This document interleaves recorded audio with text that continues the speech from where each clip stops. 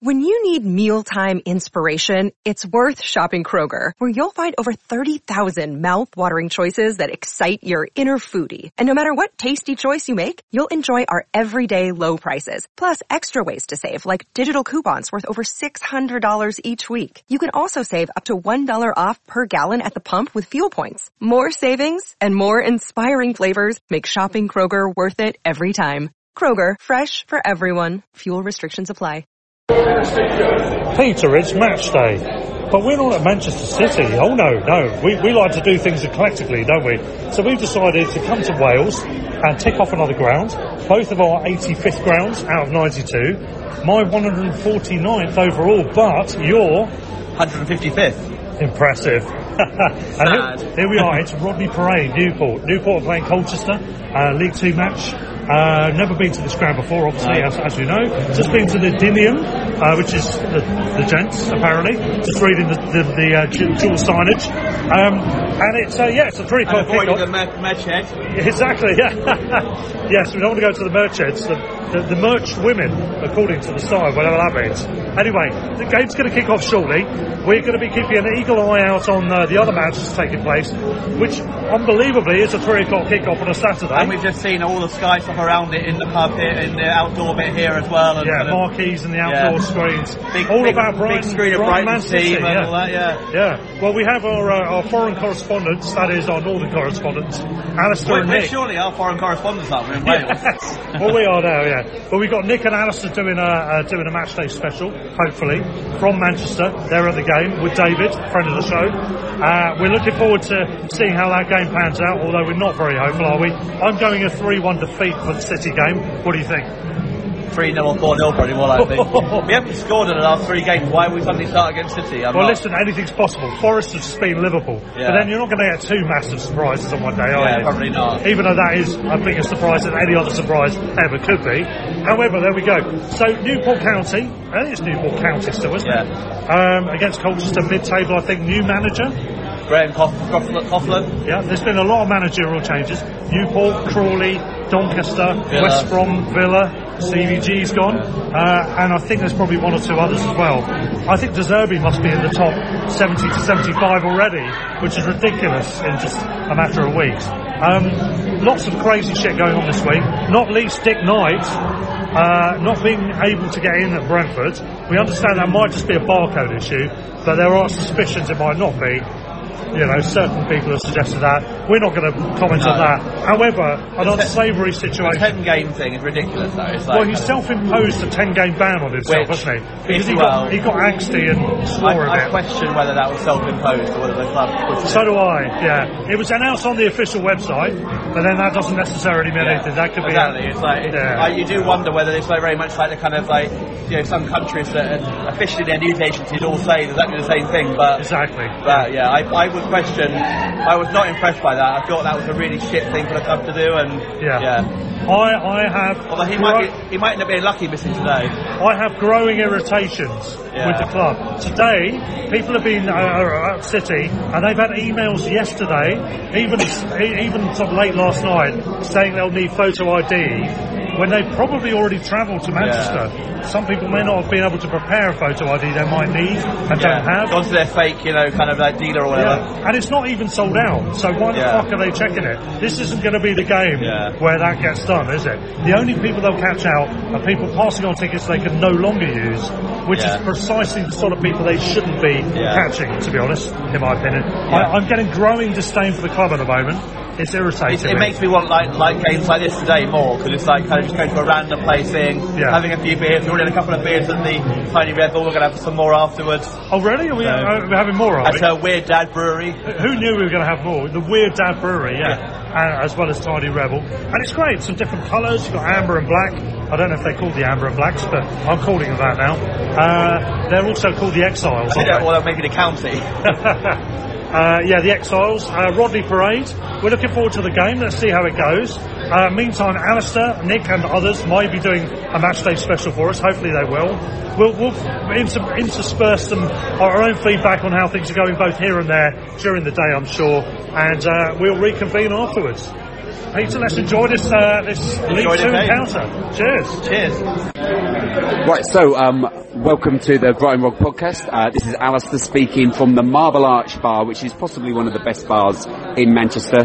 Featured recently, of course, on Channel 4's It's a Sin, where it took the place of one of the bars in London. But as you can see, it's a busy lunchtime, and here I am. I'm just going to be chatting to some of our familiar friends on the podcast in a moment. But before I do, I've just been chatting to Rick, who is a Man City fan, who did used to live in Brighton, who went to uni down there. Yeah, Rick, just sort of quickly introduce yourself, and then we'll chat about the game. Hi, I'm Rick. I've been a City fan all my life. I grew up in the east side of Denton, Manchester and Denton, which is real hardcore blue. I did spend 3 years in Brighton, so I've got like a second team that I follow. So I want City to win, but I want it to be a good match, and I'd like Brighton to enjoy the experience. And obviously, my name's Alistair. I live in Stretford, as those of you who listen to the podcast regularly know. Yeah, but I've never supported United, and we were very, very pleased with our result at the beginning of the season. What a great way to start the season! But first time I've been on the podcast this year, so and I'm hosting in as Russ. Really can't be bothered to make the journey up to Manchester today, but anyway, Rick, so what are you thinking about today? Obviously we both want a good game, and I'm the same as you, obviously living in Manchester. I'd like to see a good game, but do you reckon Haaland's due another 3 hat-tricks today? No, I think Haaland's due a goal or two.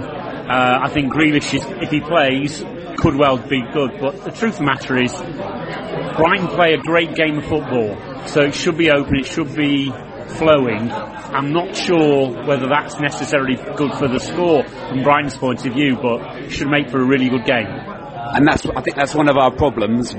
In the last match, we created 19 chances, had 7 on target, but the only stat that matters at the end of that game against Forest, which I was at on Tuesday, was 0-0, and just 1 point. So we've yet to get a win under new manager Rob Zerbi, who is good friends with Pep as well. So that's going to be an interesting dynamic as well. Yeah, I think he checked out whether it was a good move to come to Brighton with Pep, and Pep said it's a great club, it's been well managed, it's got a great structure, and frankly, they deserve to be in the Premiership for the next God knows how many years. So what do you reckon? Obviously, making a prediction is always tricky, and football's football. But what do you think the score might be today, or if not the score, what do you reckon? What way do you reckon it's going to go? I think City should shade it. It depends whether Cancelo's going to be the last man again. If he is, it could be 3-1, or maybe even closer. Really interesting. I was here for our game when we played away last season, and we managed to hold out for the first half, and almost that felt like a win to us, but then you just scored 3 goals in that second half. Yeah, I think that's what the problem was for us. We didn't convert the chances because we didn't have a number 9.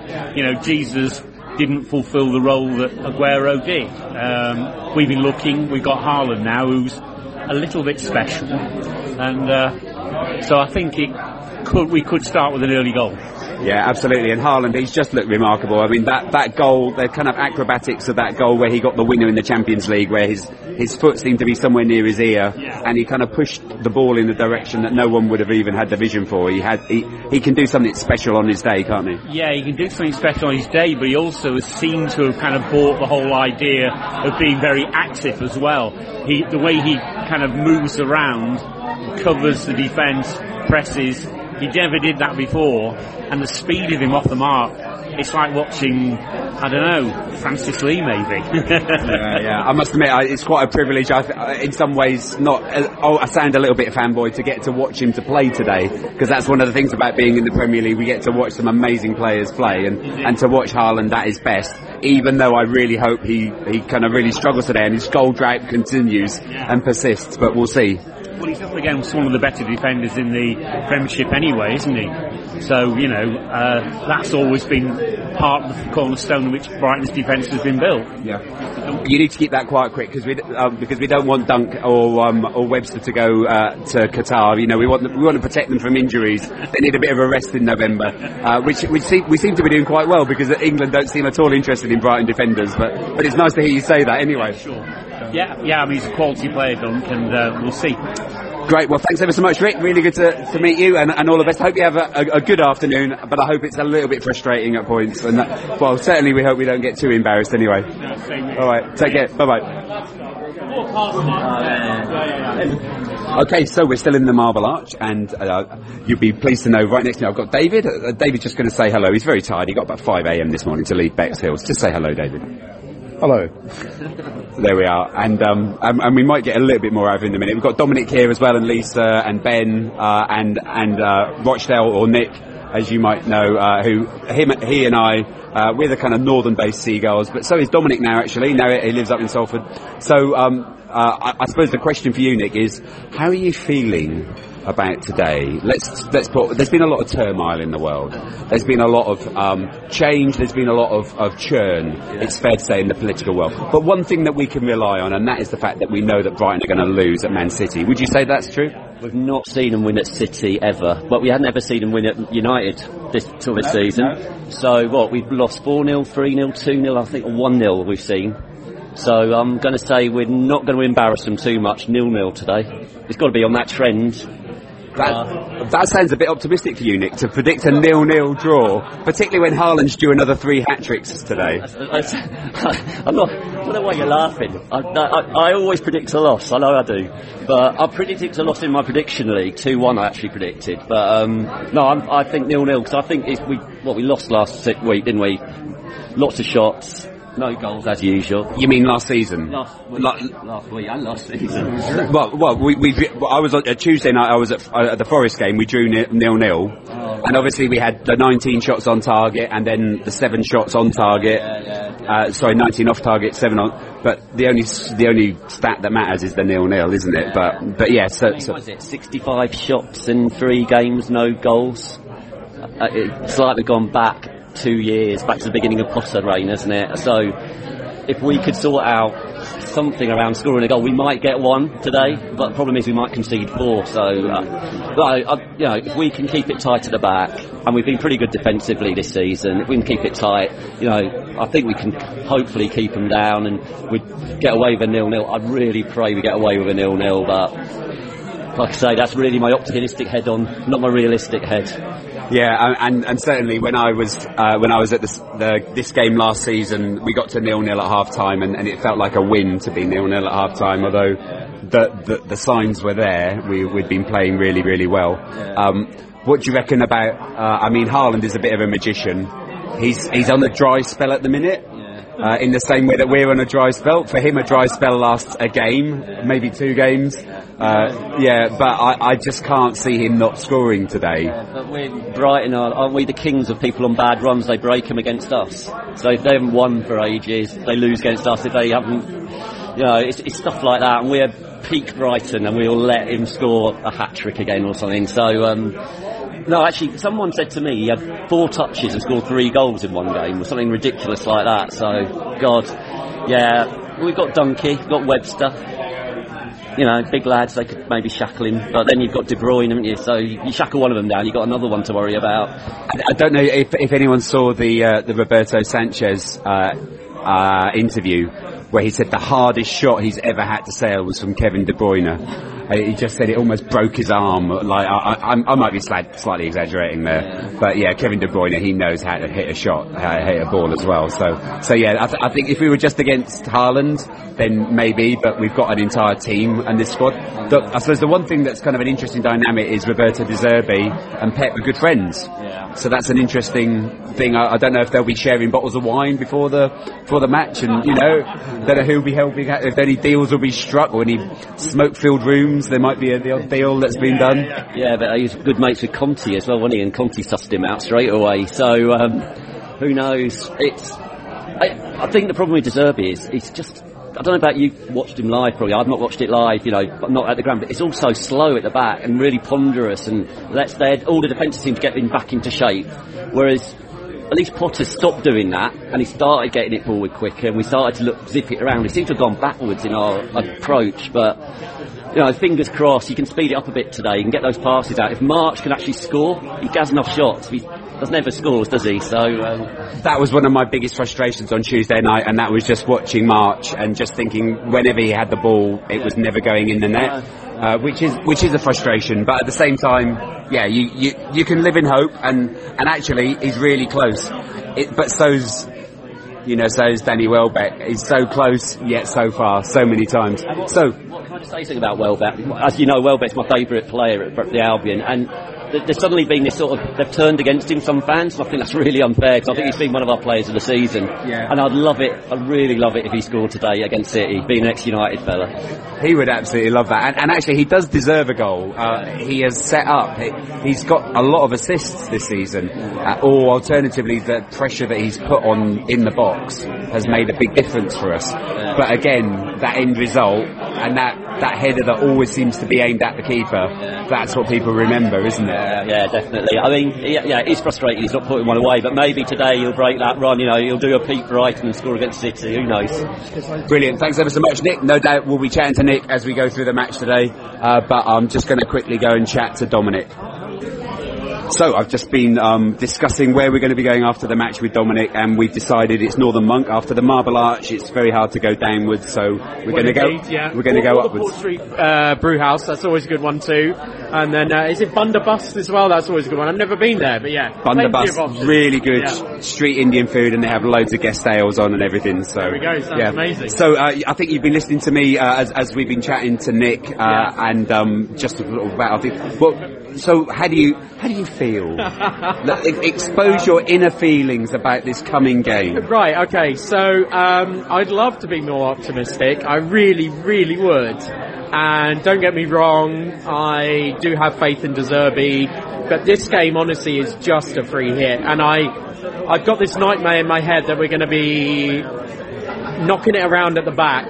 We're going to make a mistake and we're going to concede within 5 minutes. And it's going to be a 4-0 loss with a Foden brace. I don't see Haaland. Haaland's only going to score one, so that's a positive. Wow. That's my prediction. Yeah. That's my prediction. I think we're going to lose 4-0. It'll be 3-0 at half-time, then we'll tighten up a bit, but we're still conceding. It'll be 4-0 half-time loss. But, it's a free hit. And I'm not being negative, I'm just being realistic. So yeah, I'm being really honest. I've seen City play. I've not seen them play with Haaland before. No. I was at the game last season, and it was...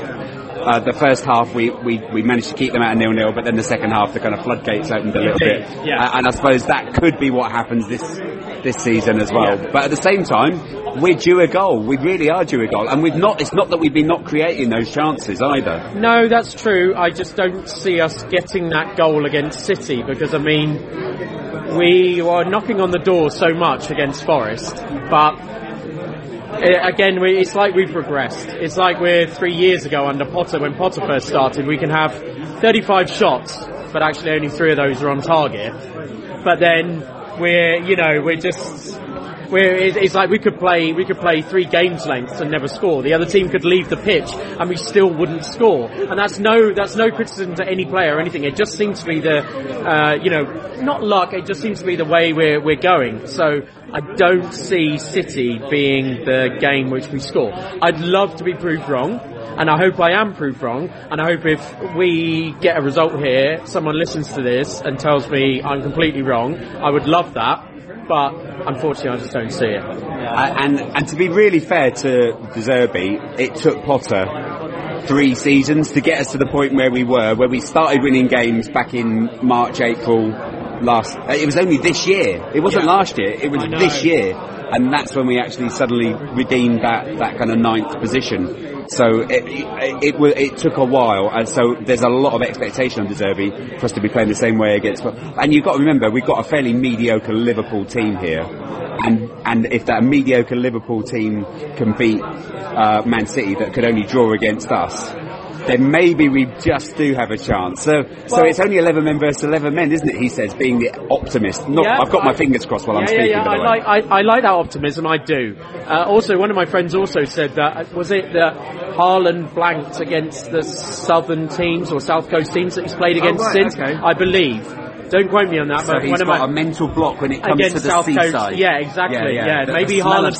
I don't know. Maybe Haaland has got some trauma from sandcastles and seagulls. I don't know. Let's hope so. But maybe a seagull once stole his chips. Well, exactly. As a kid, and that's it. And then sort of defecated on his pasty or something in Cornwall. Yeah. I could see Haaland eating a Cornish pasty. Actually, yeah. No. He's got the figure for it. Well, yeah, exactly. He loves his pasties. Yeah. No, I think.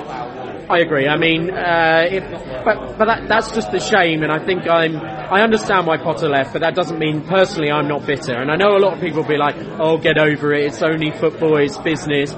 Yeah, fair enough. I see your point, but get over the fact that I'm also still bitter about it because, I'm just bitter about the fact that he went for the first lot, a big team coming along, with, Bohi, CEO of professional soccer, who thinks he doesn't even know football formations, but let alone, Potter went there, fair enough. The thing that really stings though is Bruno leaving. But anyway, aside from that, yes, it took a while for Potter to stamp his style of play on it and us to get to that position, and it just feels like we've regressed, and I think that's a real shame because we started off this season very well. I know it was only 5-6 games, but it was just a real shame. And it's going to be really interesting when Chelsea come to the back to the Amex.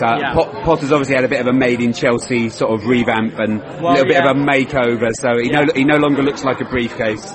He's looking a little bit suave and sophisticated, and I think from what he said, he spent an awful lot of money on that haircut, more than he was expecting as well. Well, maybe that's because he's got all those millions more, maybe he can afford it now. He can afford it, so he's doing his bit for the economy. Well, yeah. Someone has to.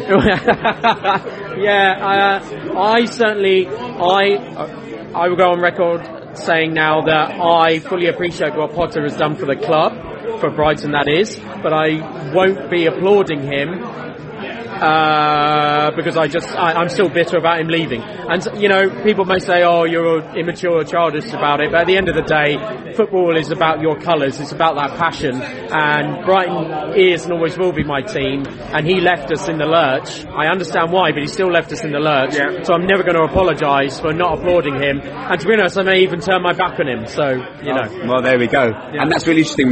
Here we are in Manchester, in one of the best bars in Manchester, and we're talking about the manager of Chelsea. I know. Isn't that a bizarre thing? Well, yeah, and that's the thing. I think I don't wish him well at Chelsea. I hope that Bohi sacks him soon. I think he's probably got about 12 months left on the averages of a normal Chelsea manager. Well, yeah, exactly. But anyway, let's get back to Brighton. I'm excited to see what De Zerbi can do.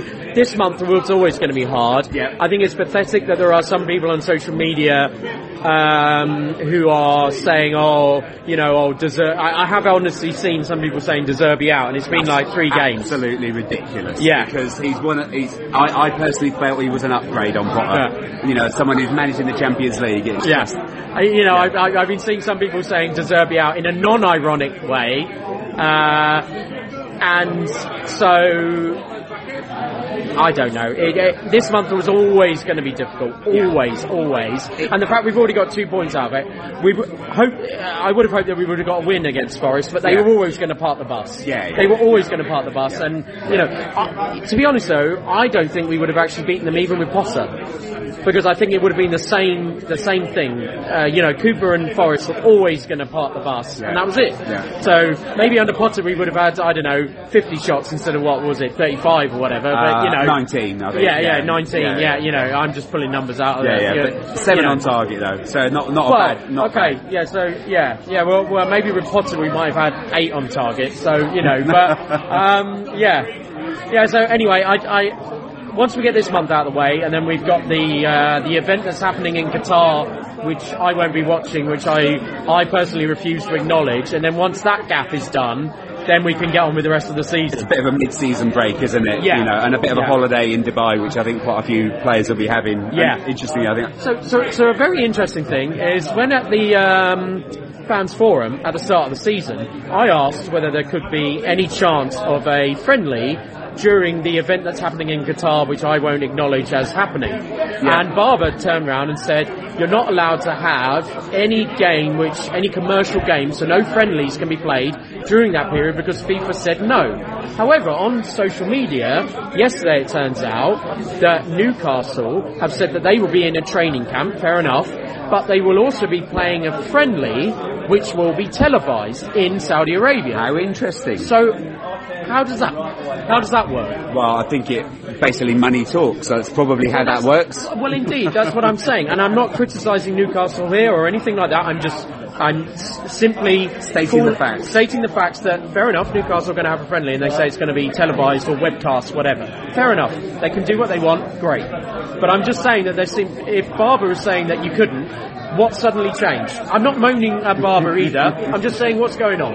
That's really interesting. Really interesting. Well, we better get going because I understand you've got to get to the ground really quickly. Yes. Because you need to pick up your ticket because you've been selected as one of the very special few. The lucky few. So, because unfortunately I'm not a member of 1901. I am one of the great unwashed, I'm afraid. And I noticed your T-shirt says, I'm the effing president of the... No, it doesn't say that. No, it says, I'm a fan, not a customer. That's what it says. Yeah.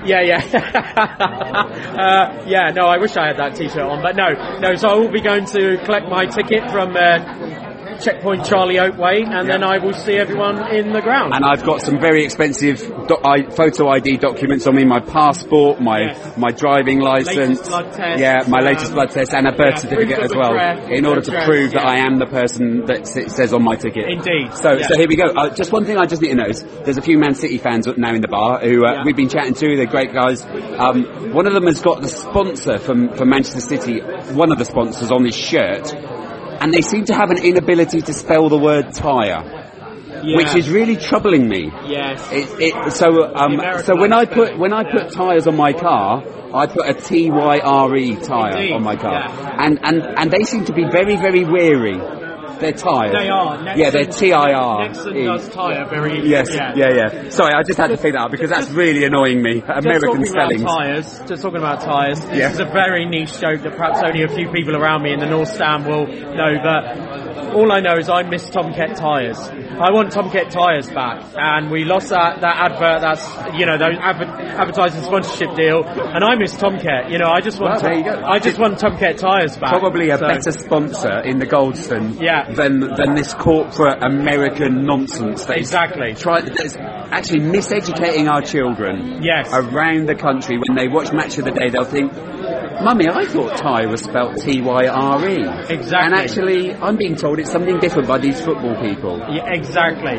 What chance do we have, Game's gone, mate. Game's gone. Right. Well, let's catch up at half-time and or maybe at the end of the game and see you later. But thanks very much for your thoughts. You're very welcome. And thank you for talking to the Brighton Rock podcast. Thank you. Okay, so it's half-time. It's 2-0 up to Man City. And I think the big talking point of that first half is, first of all, the fact that it took 10 minutes to go to VAR, and then a penalty was given they actually showed the replay in the stadium so we could see it. I can't actually see what that was for, but someone on the WhatsApp group has just said that it looks like he kicked Dunk and then fell over. And that's what they've given the penalty for. What's your feeling on that first half, Nick? Well, like I said, that penalty came at the worst time for us because we were getting back into the game, weren't we? And we're starting to get those passes together finally, and then 10 minutes after the thing happened, he gives a penalty. No one knew. I thought he was going over to have a word with our bench, because I thought our bench had said something, didn't you? I really hadn't got a clue what was going on, and then I saw the VAR sign come up, and then you have that sinking feeling in your stomach, and then as soon as they say he's going over to the ref did the screen thing, you know that he's going to give something, and then I've not yet seen Sanchez save a penalty, so I just knew that wasn't going to get saved. Unfortunately, that's not something that he seems to do. So, and actually at 1-0 going in at half-time, you would have thought we had a chance, really. Yeah, and if you think about it, when that penalty happened, we went up the other end and had a shot at goal, didn't we? Yeah. And what if that had gone in? Well, what would have been the situation then? I don't know. So, I don't know. But, you know, we actually, for like last 15 minutes of that half, I thought we were playing all right. So, it gives hope for the second half. Maybe we could do a Liverpool. The length of time for that VAR callback, I was just chatting to some people on the concourse just at half-time, just on my way to, taking a comfort break, let's call it that.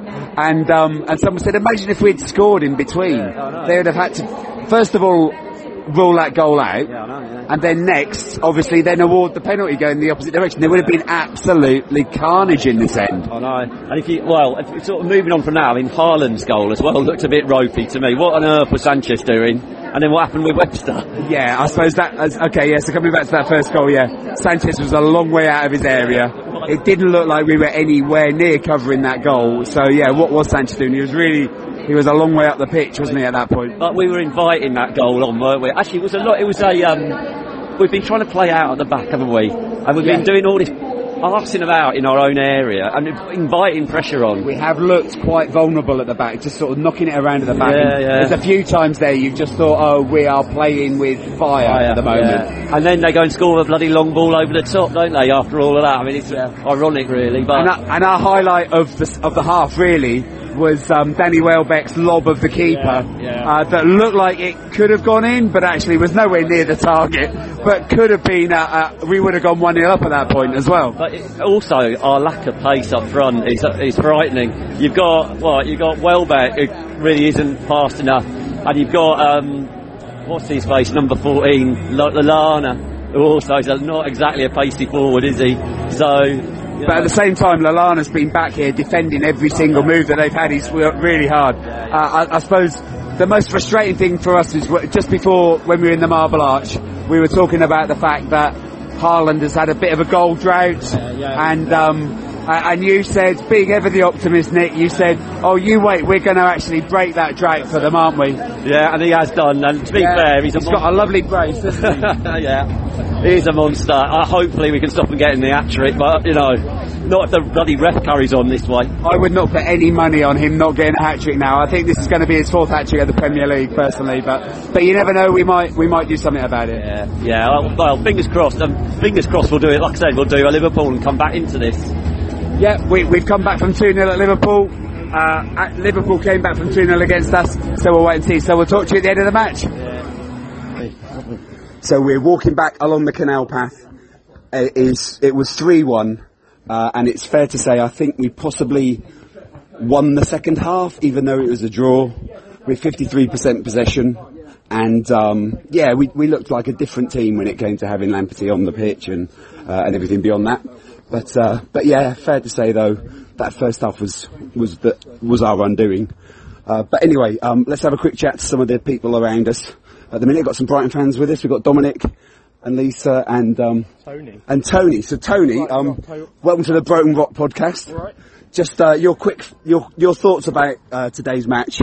We've been chatting before the match and chatting afterwards and sort of in the middle, but just your opinion from this, Tony. So I think, I didn't go to Liverpool, but I think it's the best we've played under De Zerbi, but I think also that was down to the fact we weren't playing against a low block defence. That second half we were superb. 53% possession, apparently, in that second half. So that's not bad at all. Yeah, absolutely superb. It's just a shame that the individual errors in the first half let us down. Another soft penalty we've conceded. So, even though I'm still not sure why that was a penalty. It's the fact they took 5 minutes to decide the game was playing on and then pulled it back. Could have been horrendous if we'd actually scored in between as well. Ridiculous. But it's the most satisfied I've felt coming away from a game under De Zerbi so far. Okay, and for me, one thing that I really sort of felt was you don't give Kevin De Bruyne that much space with the ball. He's going to score every single time, and he deserved that one, to be honest. Yeah, he was class. Well, that was class. I'm happy. Yeah. So I suppose that's partly it, really. We're happy. It's a 3-1 loss, but it feels a little bit like we kind of redeemed ourselves, and certainly there's green shoots there and hope for the future. But there we go. I'll see if I can grab a couple more people. So Dom, I know we're looking for the Northern Monk Tap House, which is very close to where we are now. Yes. But just your quick summary on today's match. Well, it was better than what I thought, to be honest. I mean, I think, I said it was going to be a 4-0 loss.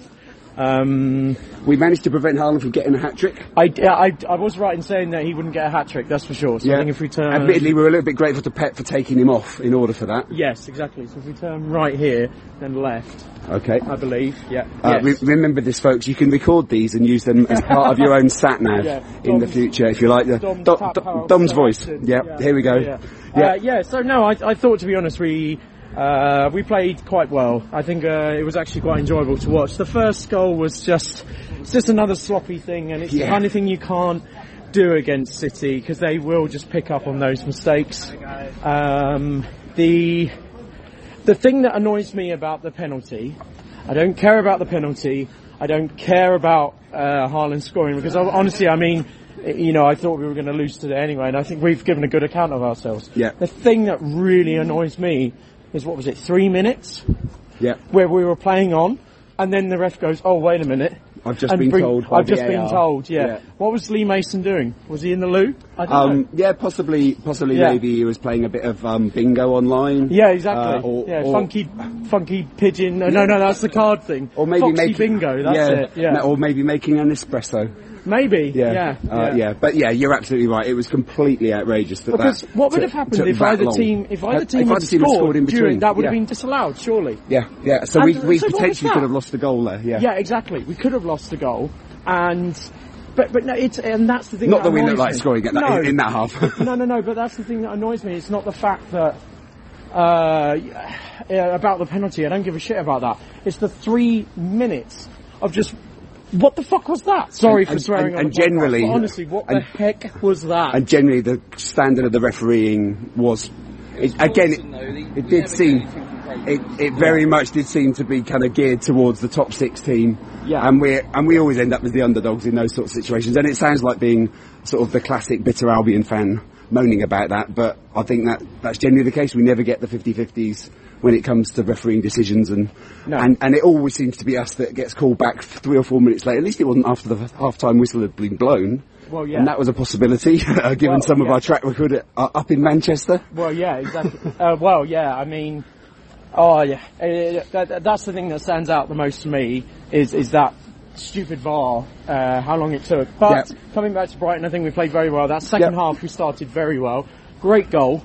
Tremendous goal. Lamptey looked great.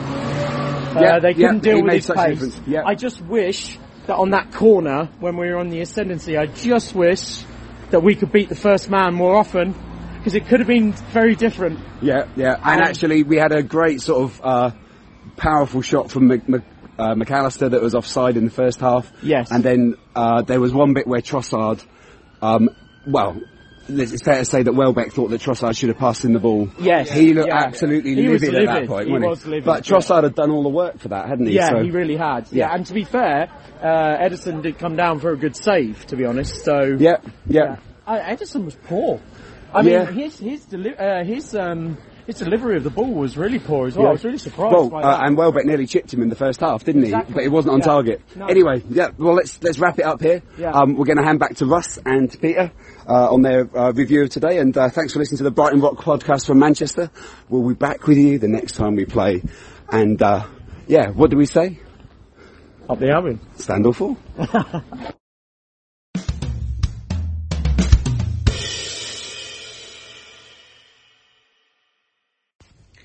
So, one too many drinks were had in Wales. We didn't get any more audio usable anyway.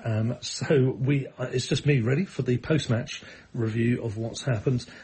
So thank you first of all to Alistair and to Nick, and also to Dominic, who of course was up there because he's moved up there to Manchester. So thanks to them for their contributions, and to the other people that popped on the show.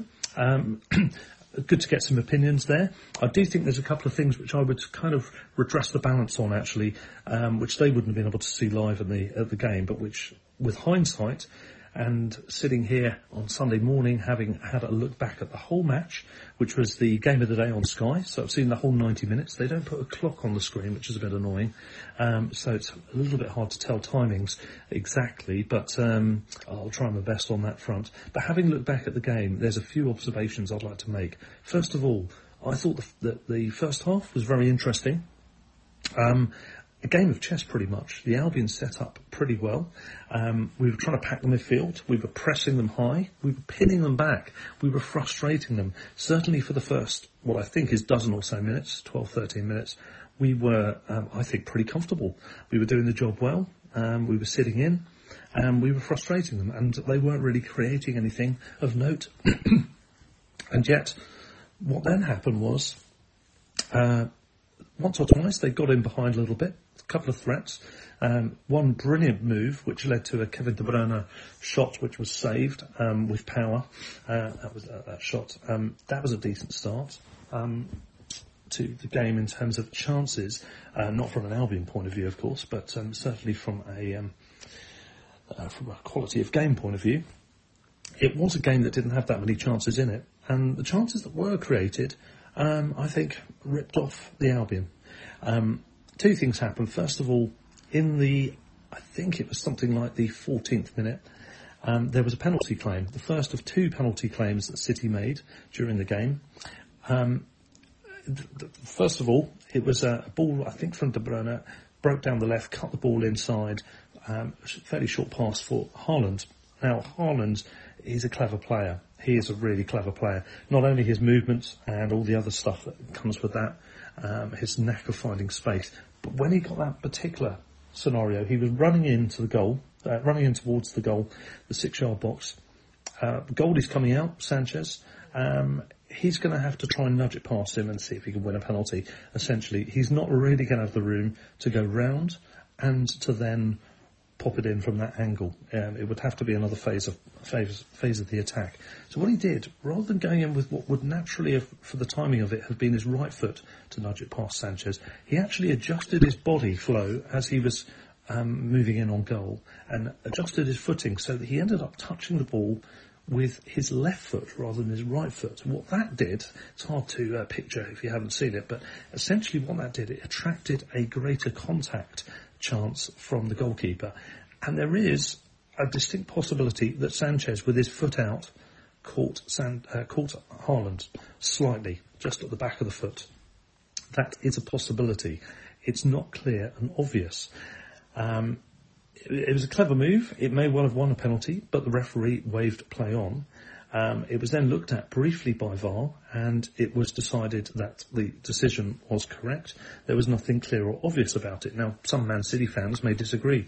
Some Brighton fans may disagree. But I don't think there was a very conclusive angle or a conclusive view of that being a definite penalty. So it, under the rules of the game, is a correct decision to not overrule the referee, because there's nothing clear and obvious enough to be sure. So keep that in mind for later on when we talk about penalty claim number two. In the meantime, though, unfortunately what happened was a couple of times City got in, and then for all of the good play from the Albion, a Route 1 ball, similar to the one which did for City at Liverpool last week, or in the week, did for us. Ederson, long-range driving kick. Haaland just inside his own half as the ball is played, with space around him either side, and a defender marking him, runs on. Sanchez has come out a long way. Now, maybe he got slightly in the way of, I think it was Dunk, not sure, but he seemed in a bit of a weird position. So we left ourselves slightly vulnerable to an attack. So if you imagine the ball's gone in, there's a bit of confusion, and the ball breaks free down on the right-hand side. Sanchez is now stranded. Haaland is beyond Sanchez. Dunk is tracking back, trying to close in, but he's not going to get there. So it's about whether Webster, who is in next to Haaland, can see him off. It looks like it's going to be a shoulder-to-shoulder situation. Then what happens is, in my opinion, Haaland uses his strength, that's for sure, but also uses his strength illegally, in my opinion, and it's actually a foul. You can see as he's running in, he's looking at the player, not the ball, and he uses quite a bit of forceful pressure with his upper body, more than I think you were allowed to do. I think that should have been a free kick to the Albion. He effectively completely changes Webster's trajectory, knocks him off his feet, flat on his face, and then he runs in with an open goal, of course, Haaland, and there's no chance he's missing that. From an attacking point of view, great pace, great movement, great predatory instincts, and he uses his strength. From an attacking point of view, you go fine. But from a defensive point of view, that's a foul. How Webster is supposed to do anything with that? You know, if you've been knocked off your feet like that, I don't see how that's not a foul, to be honest. So I don't think they should be 1-0 up. And now the game's changed. This cagey, chess-like match with only a couple of chances to the contrary suddenly is a different match. Now we're chasing the game. We kept it tight. We carried on going along the same lines. But some minutes later, penalty claim number 2 comes in. Now, City have not broken through us there. Bernardo Silva, who's a wily player, is weaving between 2 or 3 defenders, trying to break into a space which really isn't there. 2 defenders are closing in on him. The second of which I believe it is Dunk, is closing in. He's got a foot placed to block some of the space, and also for just general placement for his foot. And then Bernardo Silva nudges the ball with his left knee just behind where Dunk has gone into, which is fine. Tries to run on. No, he doesn't try to run on. What he does, he sticks his left foot out at a weird angle, a very, very suspiciously weird angle to the left, in order to initiate contact, as the expression goes, with Lewis Dunk's leg. Lewis Dunk isn't fouling him. His foot's already there. Bernardo Silva puts his leg into contact with Dunk at an odd angle, goes down, of course. Referee, quite rightly, plays on. Now the game carries on. Albion go on the attack, actually, and we're putting them under pressure for a good couple of minutes. City, I think, get possession back. We win it back from them. The ball's going nowhere. 2, I think, actually, nearly 3 minutes of play is going on before suddenly, with the VAR screens having shown that there was the screen showing there was a VAR check. And now, suddenly, the VAR is calling Pawson over to the monitor to have a look. And we all know what that means. We also know that you don't tend to get decisions against the Big Six. Call me a cynic, or just call me a realist. It happens over and over again. It's tiresome in the extreme, and I'm bored of talking about it, really.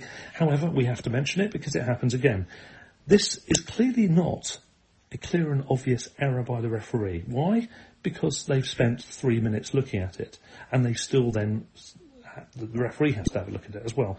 He takes less time than they did to decide, yeah, that's a penalty. Why has he taken so much less time than they did? They took that long, 3 minutes, to decide that it needed looking at, and yet he's taken a lot less than that. That tells you, A, there isn't enough in it, it's not clear and obvious enough, and B, it tells you that he's under pressure to make that decision. The fact he's gone over, spent less time, changed his mind, it tells you he had no stomach for it. It keeps happening. Sometimes it's correct that the referee goes over and realises a mistake. Fine. This isn't that mistake. This was not a clear and obvious error, because it wasn't an error whatsoever. And yet, the penalty's given. We know Sanchez, unfortunately, for all his merits, is not great at saving penalties. I can barely remember him saving one, if at all. And when you're up against a predator such as Ivan Toney on Friday last week, or in this case, of course, Erling Haaland, who's now on for his second unentitled goal, in my opinion. He does, of course, bury it, and we're 2-0 down at half-time. And that is, as mentioned on the Matchday special part of the podcast with Alistair, that's game gone, basically, isn't it? Because you don't come back from 2-0 down against City. Well, actually, in fact, we did, didn't we, at the Amex, and we've come back from 2-0 down against Liverpool as well. But the chances of that happening are very rare, and, of course, that wasn't the case. So, first half, I think we played well, and I don't think we deserve to be behind. You can say City took their chances. Well, one of them was because he fouled the player out of the way in order to have a chance. The other one was a chance handed to them on a plate by an inaccurate decision by a disgraceful VAR. And who was that VAR? You've guessed it, Lee Mason, the man who no longer can be a referee because he was so bad, particularly in that game against West Brom where we had the disallowed goal from the quick free kick, which I will never forgive him for because it was a disgraceful mistake on his part. He's not refereeing anymore. What's he doing? He's sitting on his fat arse in a room somewhere making bad decisions against the Albion. Thank you once again, Lee Mason. Thank you very much indeed. Anyway, that was the first half. And so to my analysis of the second half, which was obviously more positive from an Albion point of view. We drew the half. Trossard scored our first goal for 3 games. That's a positive. He, by the way, is now up onto 24 goals, just 2 behind the Premier League era record for Albion scorers, which is, of course, Glenn Murray. But at half-time, there was a substitution. Now, it was an unchanged team for the Albion, so Adam Lallana was therefore starting again, and as with the previous match against Nottingham Forest, he had to come off. He was never going to play the whole match. He had a scheduled substitution on Tuesday night. I think it was around about the 65th minute mark. In this game, it was at half-time, and he was replaced by a certain Mr. Tariq Lamptey. So this was clearly not just a scheduled change for Adam Lallana giving as much time as he can point of view. This was also a bit of a tactical switch as well. I think the notion was we needed to inject more pace to try and get around the back of City, because all we'd managed to do in the first half really was to stretch the play a little bit and get into some fairly deep positions within the City defence, but not really penetrate them. So we were hoping, no doubt, to do that with Tariq Lamptey coming on at half-time. And this substitution did represent a change of format a little bit in general, because Solly March was moved out to the left-hand side, so clearly to get more pace and width on the wings. Solly, who is left-footed, of course, perfectly happy to play that side. He was playing down the left side, Lamptey down the right, and I think it was a sensible idea to try something different. And in fact, Solly March had a sort of like a mini break down that left-hand side almost as soon as kick-off had happened, literally within a few seconds. And so, 7 minutes into the half, Man City have a break. Kevin De Bruyne uses his pace and power to get forward, breaks in, lays it off to Mahrez. Mahrez plays a pretty weak shot which Sanchez stops. There's a short interlude before the ball's cleared by Sanchez upfield. City give the ball away to Trossard, or he wins it back, I should say, lays Solly March in on the left-hand side. He runs forward, cuts it back to Trossard on the edge of the area. The crowd urge him to shoot. I think it is the right decision to try and shoot, and it certainly proved to be, because it was a cracking goal from the edge of the area with his right foot, near post, beating Ederson. So a superb goal, and Brighton are back in the game. 7 minutes into the half, 2-1. So 7 minutes into the half, Kevin De Bruyne, using his strength and pace, is running forward, breaks forwards, lays the ball off into a dangerous position for Mahrez. Mahrez shoots weakly from that inside right position with his left foot. Sanchez saves it. The ball is eventually cleared by Sanchez upfield, and City lose possession. It's intercepted by Trossard. He lays it off to March down that left wing. March advances a little bit, cuts it back inside to Trossard on the edge of the box, and Trossard blasts it. The power is what beats Ederson at his near post. A cracking shot from the edge of the area. The Albion fans packed behind the goal, urging him to shoot. On this occasion, that was the correct call. Regardless of whether it was to go in or not, it was the best option at the time, and it proved to be very successful. Loads of Albion fans behind the goal wearing the, it's kind of like a blood orange sort of coloured away kit, isn't it, we've got as our first choice away kit. Plenty of them wearing that in the away end, and plenty of people going mad as Trossard did his usual binocular celebration and scored his 6th goal of the season and his 24th Premier League goal for the club. Excellent work.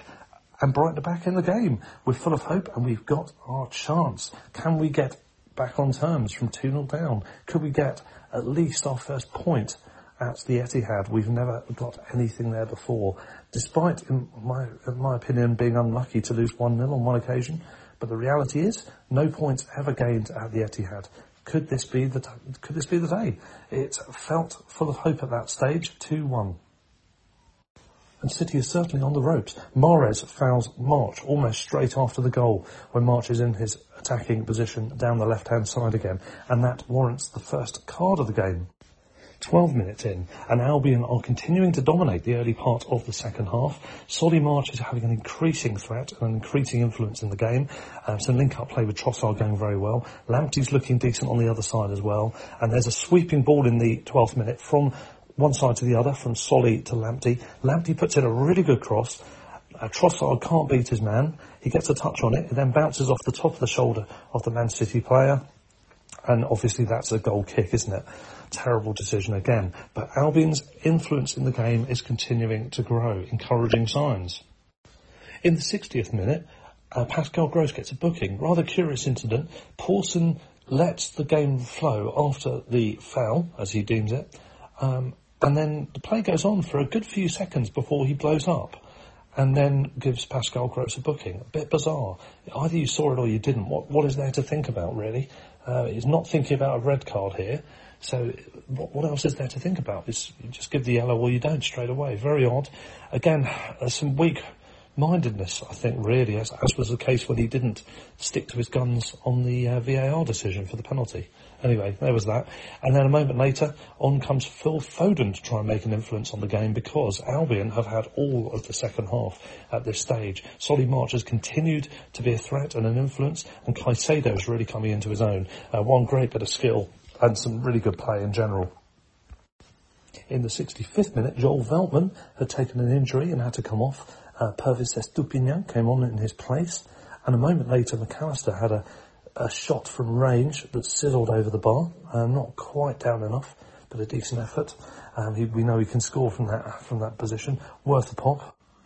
And so too, in its own right, a pretty meaningless incident in the game, but one to serve a point. 68th minute, a hopeful ball put forward by Man City. Foot race between Dunk and Haaland. Dunk is staying on top of it. Haaland is just on his shoulder, but he can't quite get there. He knows he's not going to get there. Very gently nudges him. And a free kick's awarded to Brighton. Correct decision, by the way. But it's a pretty gentle nudge. How come Erling Haaland was allowed to score with something 3 or 4 times more forceful than that on Webster in the first half? It just goes to show how poor Pawson's decision-making was on that first goal, and also how poor VAR were, needless to say. Just making the point. Anyway, in the 70th minute, an excellent 16-pass move building up from the back, a throw-in down our right-hand defensive channel. Went back to Sanchez, passed around at the back, really quick, zippy passing with purpose, working our way forward through the thirds, got into the attacking final third of the pitch. Lamptey lays it off, a beautiful chip ball forward, I think it's from Gross. Back to Lamptey, couldn't quite get his header far enough across Ederson to where Albion's strikers were bearing in. A brilliant move though, encouraging signs, and Albion dominating the possession. And Michael Brown on co-coms for Sky was describing it as brilliant football, a joy to watch. And then a moment later, some really good defending from the Albion. A through ball from Foden. Haaland running him round the back. Almost gets in. Webster's alert to it. Gets a little touch on it. Puts off his run. So he has to hold the ball up and try and get round Webster to get his shot off. He is able to get round but not get his shot on target. Webster's defending really good on that occasion. And from the resulting corner, because it was a corner, in came Laporte with a dangerous header just wide. But no sooner is that attack over than Albion go on the attack themselves. Trossard loses his man on the turn, somewhere near the halfway line, bursts all the way into the box and just on the edge of the 6-yard area with a possible option inside him of Danny Welbeck. He opts to shoot near post and it's saved by Ederson. A purposeful run, a decent effort, couldn't quite make it. Perhaps the square ball may have resulted in a better opportunity for his teammate. And in fact, looking at the replay of that, Danny Welbeck certainly thought he should have squared it. He was fuming. And perhaps how costly that opportunity wasted was, because within a minute or two, City were back in possession in midfield with some typically good interplay, some good passing. Bernardo Silva goes along the left-hand side, gets just near the penalty area with 4 players around him and a couple of City players for company as well, but cuts the ball back with a very snappy pass back to the centre. His teammate Kevin De Bruyne receives the ball with one touch and then just plonks it right in the top corner with a sensational strike. Would that chance have happened if we'd have scored the goal? Who knows? But it certainly did finish us off. 3-1 and game over. At least it was a good goal this time. At least it was a legitimate goal this time as well. Can't argue with that. Having said that, of course, if the correct decisions had been made in the first half, Trossard's goal would have put us 1-0 up in the match, and De Bruyne's wonder strike would, if it had still happened, have only been an equaliser. But really, it was the turn of the game there at that moment. It was about the 75th minute, and Albion's long wait to get a result at the Etihad was set to continue. And that was pretty much it for the game. Albion continued to press forwards, trying to carve open some openings. No real chances. There was a good 1-2 down the left between Trossard and Estupiñán, who managed to get a cross in by the byline. Came to nothing though. We had a shot blocked and a couple of other things. The only other noticeable noted point really was Jeremy Sarmiento. Finally came on. He's been on the bench recently. He's finally got his first action of the new season and his first action since that unfortunate long-term injury at West Ham last season. Hopefully, not much chance to shine. Undav came on again as well, not much chance to do anything. But hopefully we'll see a lot more of them, particularly Sarmiento, in the coming weeks. In the meantime, that's pretty much it. Man of the match, I'd give it to Solly March. I think he was involved heavily the whole way through the game. We had a lot of attacks on both sides, particularly on the left side. I thought he was more effective. I'd like to see him more down that side if we're utilising him in the future. Really, I think he potentially has more effect down there. When he's playing on the right side, he tends to cut in a lot. And, inverted wingers, it's got its purpose, but when you're already narrow, it doesn't help. But I thought he had a really good game. Really a lot of purpose and a lot of gave them a lot of things to think about. City kept them busy all the time. Caicedo had a good game as well. McAllister not bad. Midfield in general was good and defence was solid. I don't think there's much they could have done about the goals. One of them was a foul. Another one was a penalty, which shouldn't have been a penalty anyway, and the other one was a wonder strike. So no real issues with the team. I think they deserve more. I actually think they deserve the draw from the game actually, but not to be. And we move on to the next game. So, thank you again to Alistair and Co for doing the Matchday special stuff. I've just summed up now and we'll sign out. Until next time, stand or fall, up the Albion. Sports Social Podcast Network.